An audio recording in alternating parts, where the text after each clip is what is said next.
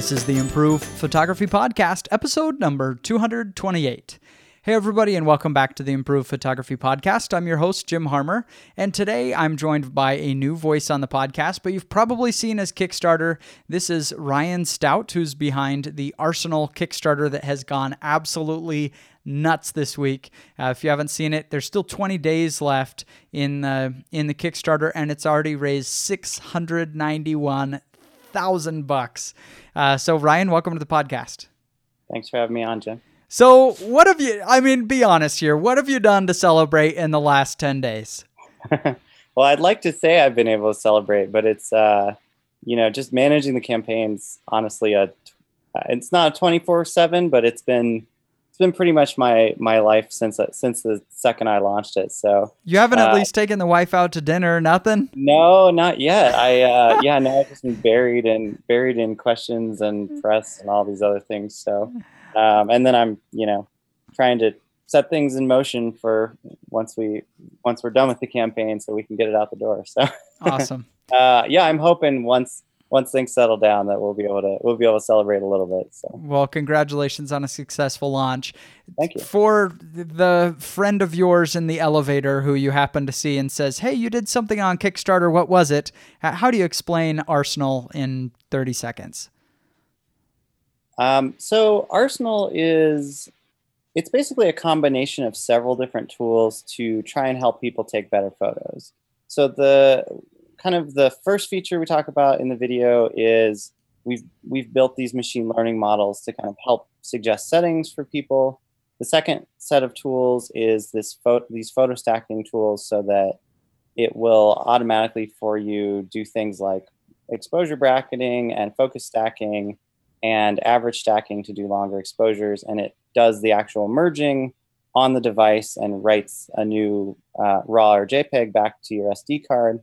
And then the third set of tools is sort of these photo review composition tools. So, we have where you can, you connect to Arsenal. It's this hardware that sits on your camera, plugs into your camera through USB, and then you connect to it through your phone and kind of control your camera from your phone. So you can see, full resolution previews of the photos you're shooting. You can see live view. You can do manual settings and things like that.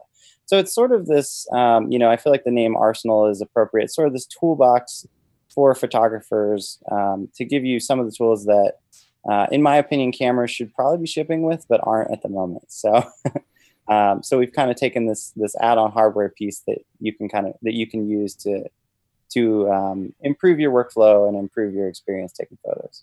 Cool. So the way that I see it is it's a very slim and wide device that fits on your hot shoe.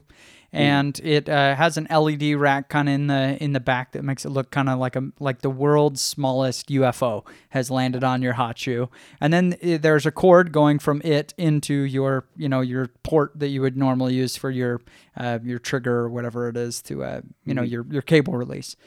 And then it's giving you features like it will suggest settings for the situation or time lapse or different things like that. So to me, the video was mostly focused on the portion of this device that wasn't as exciting to me. And then at the end, you tease these other things that are very interesting to me and what made it a compelling device to me. So the beginning part, what you seem to focus on more in the marketing of this is it helps you to figure out your camera settings. And so my question with this is, on the auto mode on, for example, a Nikon DSLR, they already have a database of 200,000 images that they will use, bright on the top, dark on the bottom, probably a landscape. It's a sky on the top and a darker landscape, and then it sets the settings that way. So cameras already do this. So what is it that Arsenal does better? Yeah, and so cameras have actually done that for 20 years now, Yeah, right? Exactly. They actually do it. I think the big thing is most of that only goes into choosing exposure, making sure the exposure is correct. Now, there are a few cameras that will look at things like what's called optical flow to pick shutter, but generally their main concern in the auto modes is actually just making sure the exposure is correct. So there's actually a lot more that kind of goes into settings as far as just because the exposure is at the right level, sort of picking the right shutter to match the situation. So you'll notice like auto modes almost never, they don't know if they're on a tripod or not. So they tend to pick really short shutters. Whereas in a lot of situations, you could stop down and you could get a longer exposure. And then Arsenal also, we can combine it with these stacking techniques so that as long as you have the option to say, do the stacking modes when it's appropriate, if you're sitting there on a pier and it sees that it's a pier and it detects, it's got an accelerometer in it to detect vibration, realizes it's on a tripod, it's going to do a long exposure. So you get that smooth water effect, or you'll get, if it's looking at waves, it'll give you that. So you said accelerometer. So this is the device that would detect, vibration or movement of the camera. So is there a physical accelerometer in the device, or using that digitally, just saying, hey, things are shaking a lot? No, it's in the device, and it's a really sensitive. So like we can even detect, if you have a kind of a cheap tripod, we can kind of compensate for that. That's it's cool. It's funny actually. When I started testing with it, you kind of always wonder. You're like, how steady are tripods? And it's one of those. Once you get a really nice accelerometer in there, you can actually measure, how much that's shaking. So having that data, and then having, like I said, most of the DSLRs don't do any sort of, you're shooting a runner, they're not actually measuring how much is the runner moving across the scene. There's an algorithm called optical flow that we use that basically, we can say, we constantly take frames off the sensor, and we can say, okay, it moved 2 pixels here, 2 pixels here. And then we can kind of interpolate and say, we need to move the shutter up in order to stop this motion. And then there's kind of a whole thing of based on, well, let me back up a little bit. So kind of like the exposure algorithms, we've built this database of good photos and their associated settings. And so we use that to prioritize kind of these constraints that you have at any given time. So the first step we do is we basically take the scene, we take a frame off the sensor, and we say, okay, what are some similar photos to this shot based off of kind of the things in the photo. And then from there, we can say, okay, what were the settings that were used to take these photos? What do they have in common, And then from there, we have this list of constraints that we basically are able to take the data from the similar photos and use those to kind of, we call it a solver, but it's basically to prioritize the constraints that you have at the moment. So, just because settings worked in some other situation doesn't mean they're going to work here, but the algorithm's kind of able to learn, they're in this situation, they're trying to do a long shutter, or, they're trying to open wide, or whatever. So some of the constraints that we have are, we have this subject motion constraint that looks at how much things are moving and can kind of say what the minimum shutter speed needs to be if the priority says if the algorithm says it's a priority to stop the motion. Okay. We have dynamic range, so we can say, okay, how much dynamic range is in a scene, and then we know that if it's not using the full dynamic range of the sensor, we can increase ISO without losing detail. Okay, so I have 2 questions at this point. Then, yeah. First, sorry, I'm going into the weeds. No, that's okay. I'm glad you are. Okay. First question is this: is this really so hard to just do yourself in the camera? I mean, it seems to me that a photographer should at least understand still shutter aperture and ISO, and once you do, it's not hard to set. And so, is it worth this new device and all this complexity and potential for bugs and the hooking stuff up to your camera to solve a problem that may or may not even be there? I think it depends on your priorities. People like us, we've shot, I'm sure you've shot for years and years and years. And I think it's easy to kind of forget what the experience is like when you're a new photographer. I would say that, the AI stuff is geared more towards new photographers. But kind of on the flip side, I use it a lot when I'm out shooting a landscape and the lights changing like that, there are times when you just don't have the time to kind of make sure you do all the right processes. And I can get into too. There's more things that it looks at that a lot of people just, you know, aren't taking into consideration. And you know, it's sort of the sum of the parts are bigger, whatever the expression is. You know, I forget what the expression. The total is more than the sum of the parts. Whatever. I got you either way. I think a lot of those photos where you look at and you just say, and composition obviously plays a huge role in this, but you know, a lot of the photos that I look at and I'm just like, wow, this photo really strikes me.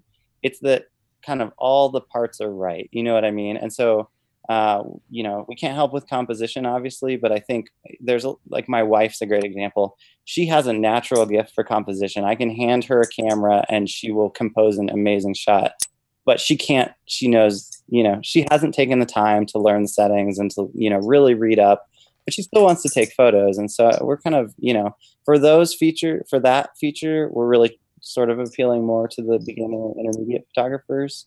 And then we've tried to build kind of, you know, and some of these I'm building it for myself too. Mm-hmm. Tried to build in, you know, some of the stacking and review and time-lapse tools for the more serious photographers. Okay, so the second question about the camera settings portion, at least, is it's not, there's no algorithm to a good-looking photo. There's an algorithm to a scientifically correct photo. You know, we got this picture perfect looking histogram, sharpness is picture perfect, etc. But it may not capture anything interesting. So, for example, I can take a picture of a sunset that is absolutely horribly boring, but it's technically correct. Right. And you know, actually we want to underexpose this to make it look better, or maybe we want to overexpose this to get a creative look. It seems rare to me that the scientifically perfect shot is the artistically perfect shot.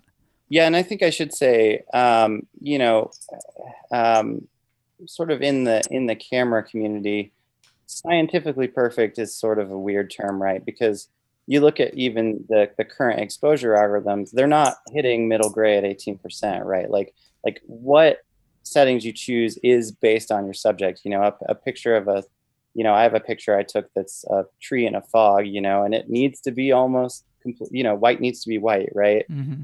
And if you were trying to set, you know, middle gray, it would be totally wrong. So part of what Arsenal tries to do is learn from other people's photos, and obviously there are situations where, you know, things don't fall into the pattern, right? But I think, you know, I think generally when people want to take a photo, and maybe this is the engineer in me, there's definitely a pattern to what people generally want to see from their photos, right? So, you know, you see, I keep coming back to water because I love shooting water, but, you know, you tend to see, or like sunsets, you know, like softer clouds where you've done a little longer exposure looks nice. You know, you go into a forest, you typically don't want to stop all the way down because you're gonna have a really complex photo, right?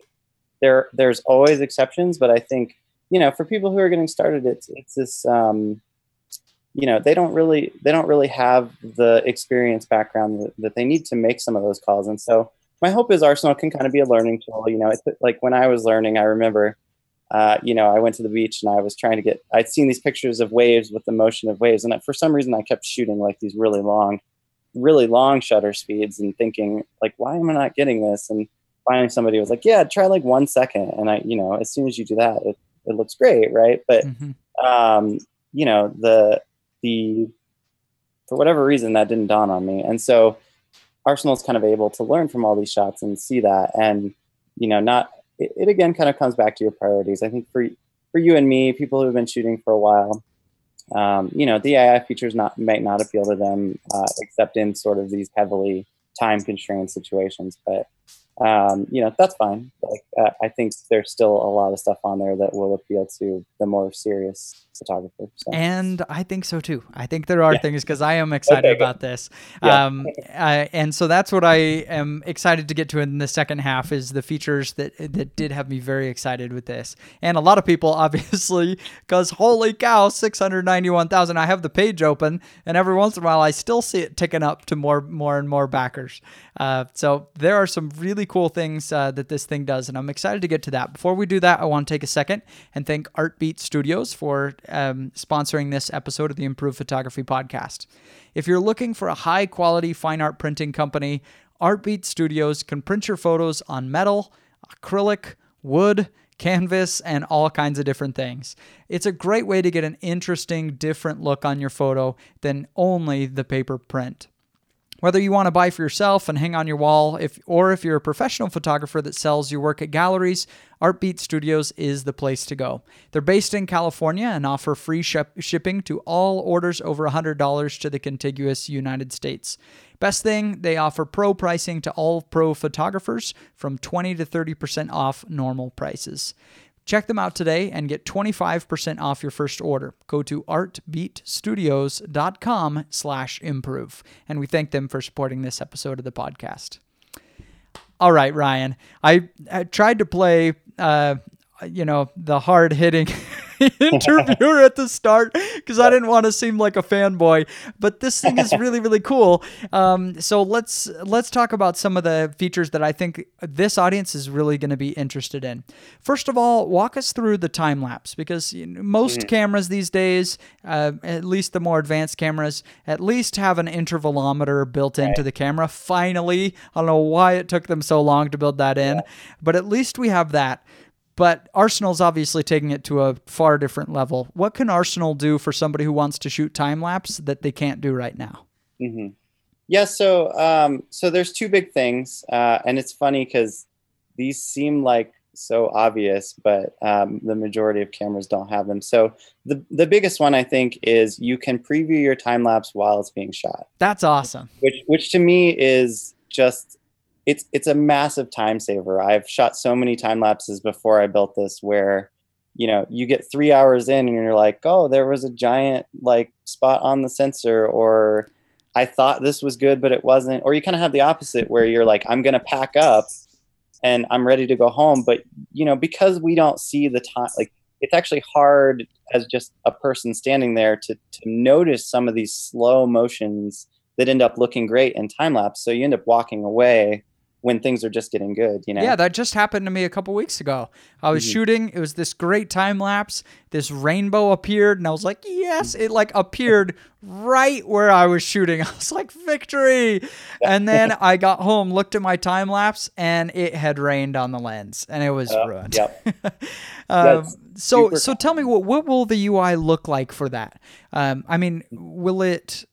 I have a scrub that I can go back and keep previewing up to that point? So there's basically a button that says, play the video up until now. And then we may change this around so that you can kind of continuously scrub through it. But right now the UI is basically, you can push a button to play the video up until now and then kind of say you're done. And anytime that's perfect. Anytime you go back to it, it'll give you the newest set of frames or whatever. So, and is it just... The photos are still stored on the camera, right? We're just getting small previews that are sent over to the phone. It's a 1080p preview, so that's pretty good. Yeah, it basically pulls the photos off as they come in, and then resizes them and stores a cache version on the device. And then when you go to play it, it creates a video file on the fly and sends it to the phone and plays it. So can I share out straight from the phone at that point? I don't have that as a feature yet. I'm starting to get some requests for that, but so I'll probably make it so there's a way to write back the file at the end. But there's sort of a little technical limitation in that putting together a really high resolution video, bigger than 1080p, would be tricky. Sure. Yeah.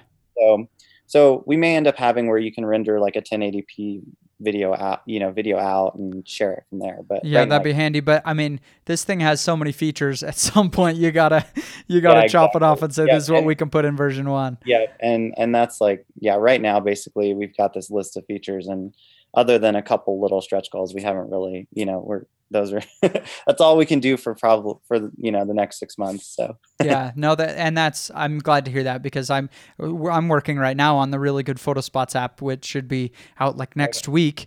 yeah. And I've been fighting the same thing. They're like, you come Mhm. up with these ideas 3/4 the way through the project, and it's like, oh, that would be so Yeah, cool, and you just can't. You gotta yeah, say nope. This is what version 1 looks like, and stick with it till mhm, the end. Then yeah, you yeah, can improve later. exactly.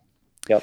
Okay, so I can preview the time lapse. Is there anything else with time lapse specifically that I can't already do?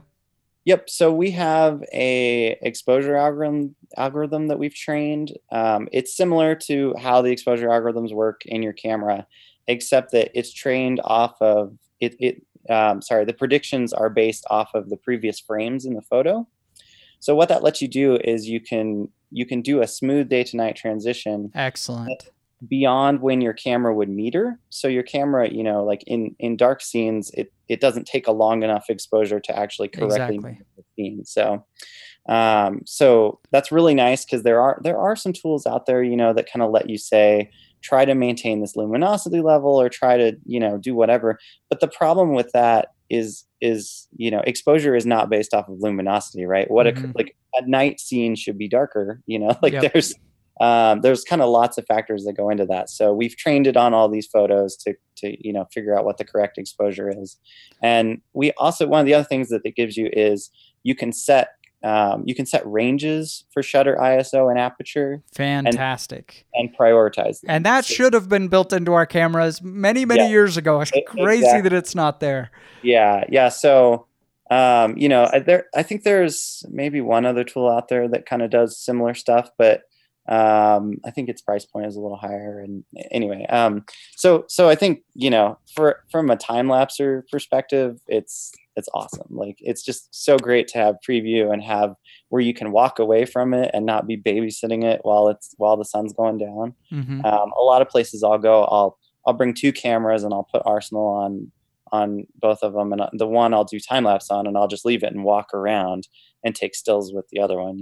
Hmm. And so it's great to be able to just come back and, oh, the time lapse actually came out. It's kind of a common thing with time lapse to have a 30% success rate. Yeah, that's awesome. Yeah, when you, I've done this so many times where you're shooting the day to night time lapse. You're seeing the sun go down, or vice versa, the sun coming up. Mhm. Even a nighttime lapse where the moon breaks out of Right. clouds, Yep. and you can't use auto mode. I mean, your initial thought would be, oh, I'll just put it in auto mode because then Right. as it gets darker, it will Mhm. change the settings for me. And the problem is jitter. That Right. each exposure, it's going to be relatively close, but one cloud moves whatever and it's going to change your exposure. And then when you put the time lapse together, it's same Right. exposure, oh, bright, too dark, too bright, too bright. It's just all jittery. It doesn't look smooth. And so Yeah. you need something smarter to do what this is called bulb ramping, where you're changing the Mhm. the shutter speed over time as the sun's setting. And so it takes some level of intelligence to do this. You can't just use auto mode on the camera.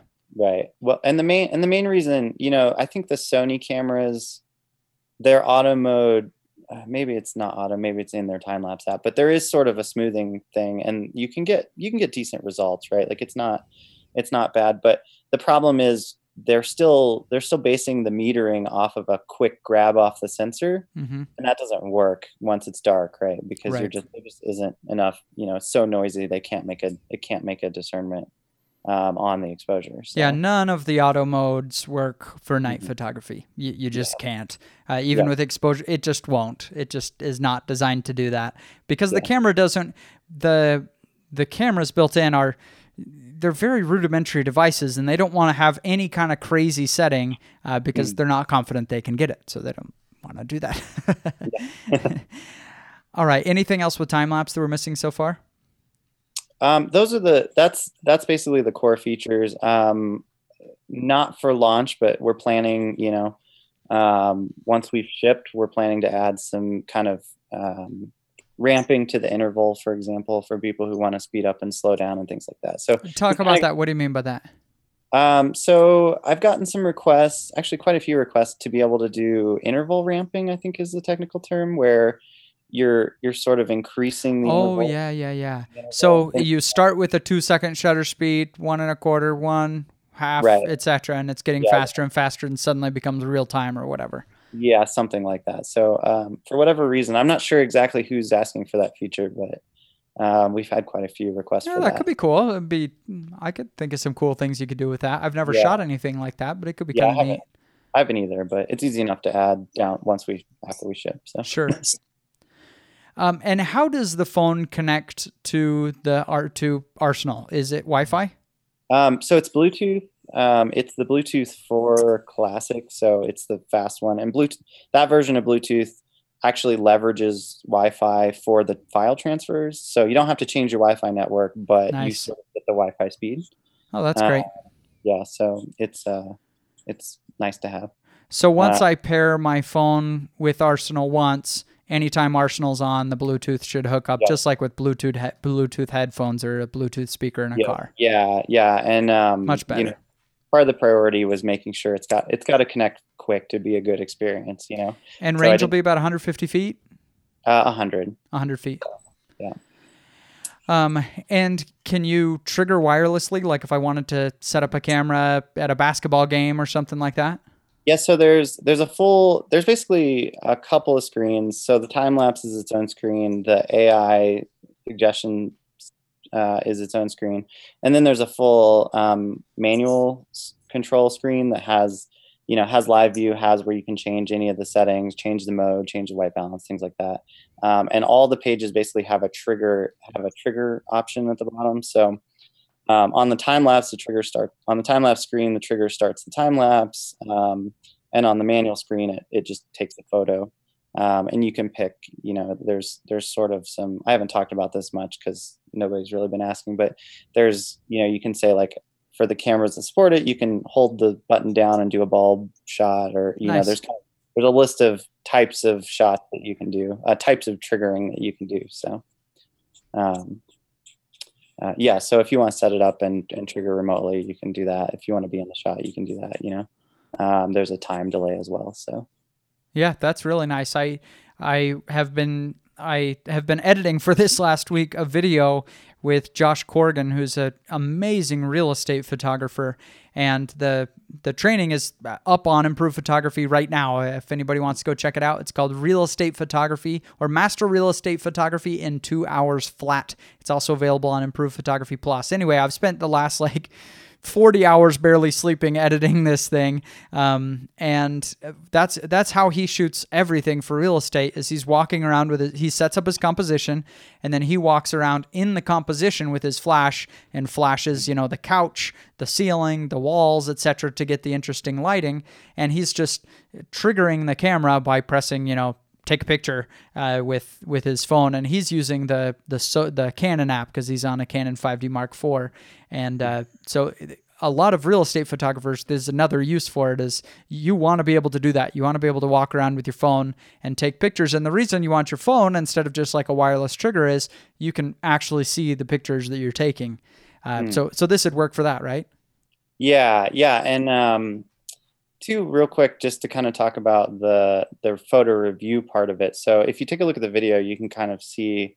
I've used several of the cameras apps, and they all have this. You can tell that they're sending over the Wi-Fi the full resolution image, and It's they very don't slow. they don't cache anything. So it's this really slow experience that really you just end up not using it because it's so slow. So one of the things that I can do with Arsenal, since it's a little bit more powerful processor, is we actually the API to the cameras, I'm able to get a really small thumbnail, so that gets sent right away, and then it downloads the bigger version and resizes it to a few different versions on the hardware, and then sends those versions progressively over. So you'll get the little thumbnail, you'll get a higher quality thumbnail, a third of a second later.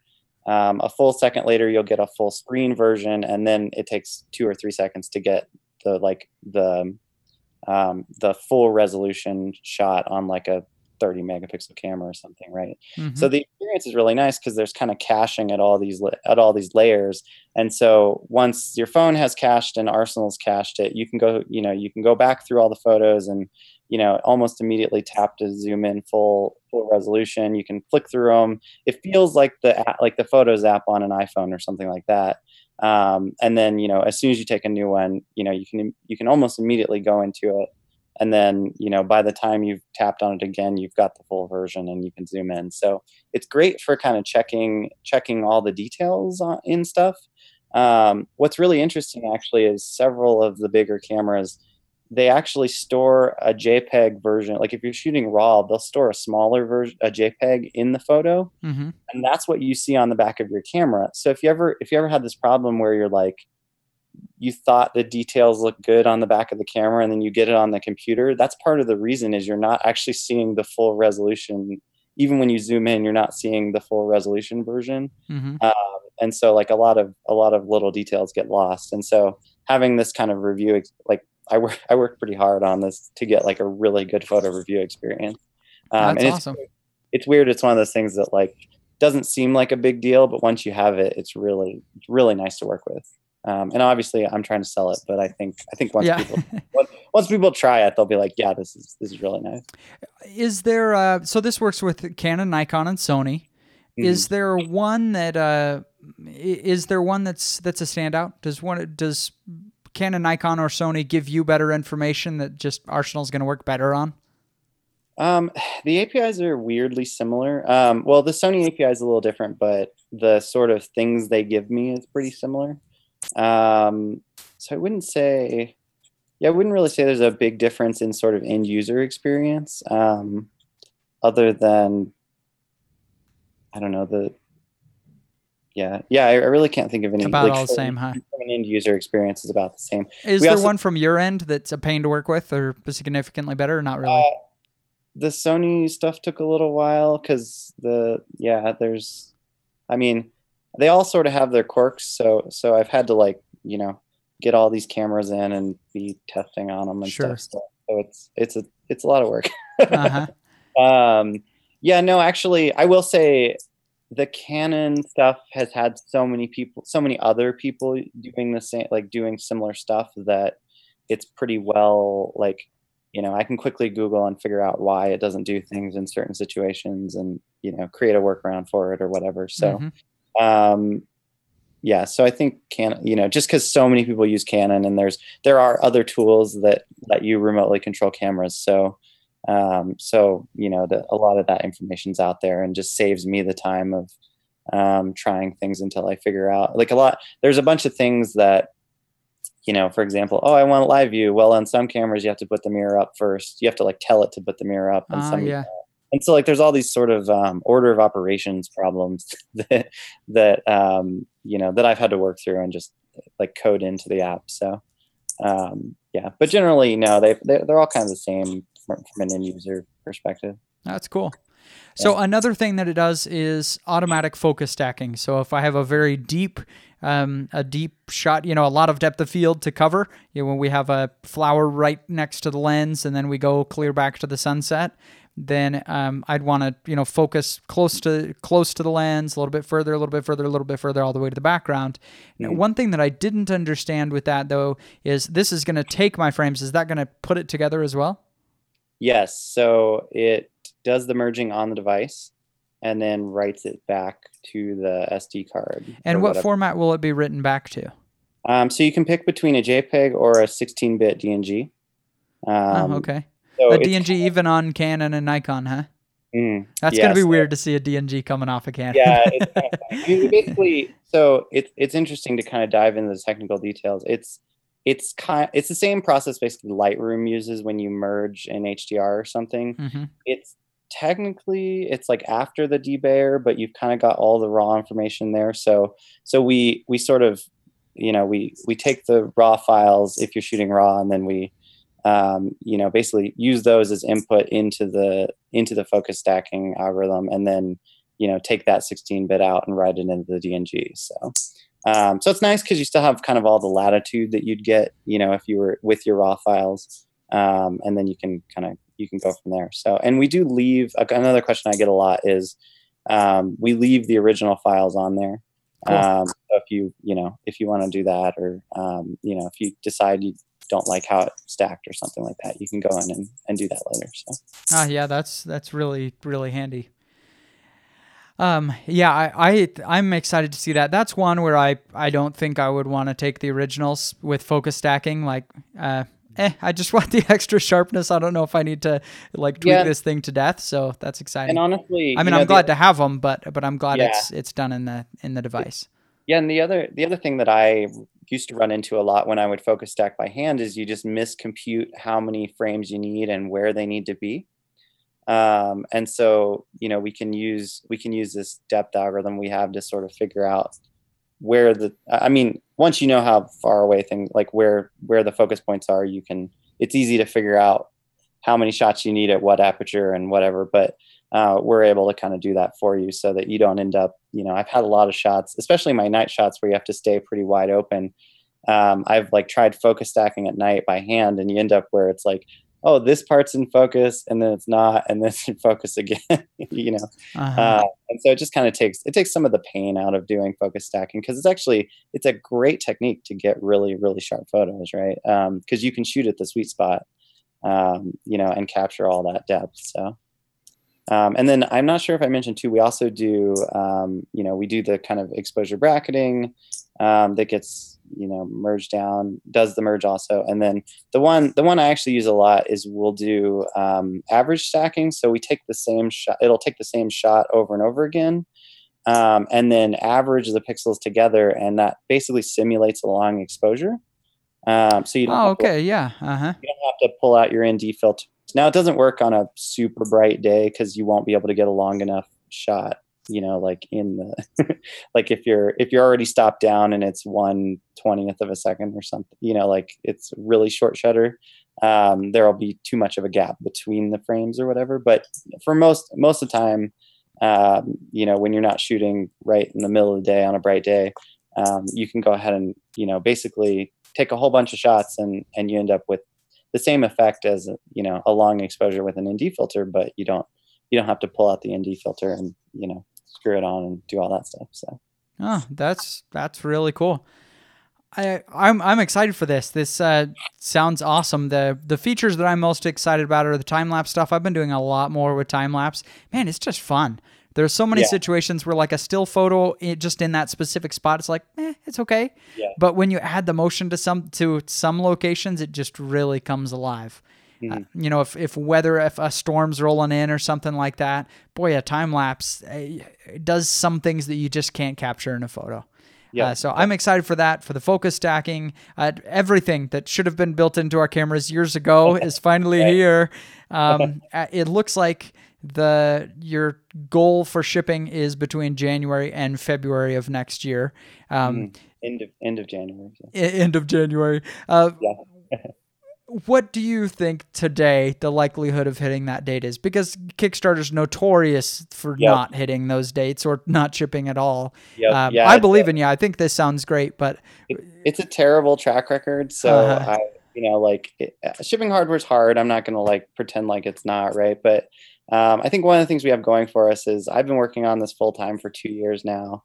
And I wanted to make sure, I talked to enough people. I knew that people were going to want this. I was, as confident as I could be about it.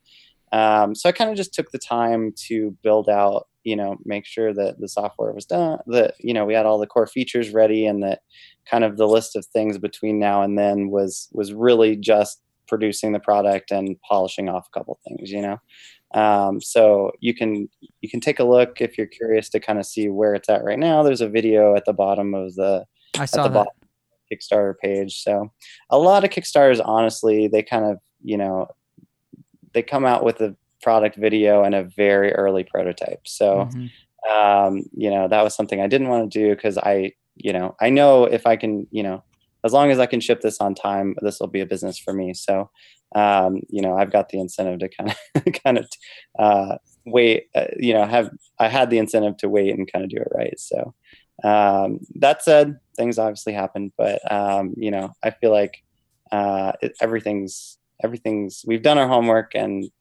things are as prepared as we could be to get it out the door early or on time. So, and we've left a lot of buffer too. That's another thing, is a lot of campaigns have a shorter, we've basically got a 7-month window, and there's some campaigns that are like 3 months. And I'm like, that means if you miss one rev, if one rev goes wrong, you're going to get delayed. So do you anticipate shipping in batches or get everybody at once? So we're doing a couple early runs. So we're basically doing a review unit run right now so that we can get those in people's hands. Por favor, I would like one. Yes, I'll add to it. And then we're doing an early beta run so that we can, if there's any bugs in the hardware, for example, that you don't have to fix 4,000 of them. Right, exactly. So that'll go out in November. So, and then we'll do our final run. That'll go out early November, and then we'll do our final run probably like as soon as that gets in, we'll start the net. Once we get kind of the feedback from the beta users in November, early January or late December, we'll try to do that. So anyway, it'll be interesting, but I think having like you said, having kind of a couple runs is good so that you can make sure when the final big run happens that you've got all the kinks worked out. So yeah, exactly. And where are you getting this manufactured? Have you decided on a manufacturer yet? Yes, but it's interesting. So if we pass 5,000 units, we got quotes from a whole bunch of different people. But if we pass 5,000 units, we actually, it sort of switches who's cheaper or who's best to go through. There's sort of at that volume, there's more, and I'm talking more specifically about the PCB, the board, and the assembly of the board. So it sort of switches who's what machines to use at that point. So, but yeah, the nice thing with Arsenal is it's actually sort of a simple product on the hardware side. So it's really just a PCB with all the parts, fabricate the PCB, and then the cases are injection molded. And then we have these cables that we're getting made, and then boxes and packaging, and there's the shipping side of it. But so fortunately we don't have, there's some people that have 50 items on their bill of material when they're doing a Kickstarter, and I can't imagine the logistics of that would be would be rough. So fortunately we've this is sort of a product that and PCB manufacture and fabrication is sort of commodity at this point. Like it's really, it's you send them a board file, and you orchestrate ordering the parts and stuff, and there's kind of lots of places that'll put it together and do the testing and things like that for you. So well, thank you for making this. I'm excited to play with it. It looks like something that I would definitely want to implement into my photography. One thing that I will mention, because 11% of Improved Photography readers are Fuji. I neglected to mention earlier that it does work on Fuji. I mentioned Canon, Nikon, Sony, but I neglected to say Fuji. Yeah, and I will say we only have a few Fuji cameras at this point. I actually just borrowed a X-T2 from a friend. I had trouble renting them a little while ago. So, well, fortunately, there aren't that many models that are at least popular anyway. Yeah, if you got the X-T2, that's going to cover a lot of people. yeah, that's been like one of the most requested. So if you're an X-T2 user, check back in a week or something and see if I can confirm that it'll work with Arsenal. So awesome. Well, Ryan, thank you for coming on the podcast. I'm excited to see everything that you're making. I hope everything continues to go well, but already to really close to $700,000 here, and you still have 20 days to go. So congratulations, and thanks for being on the show. Thanks for having me.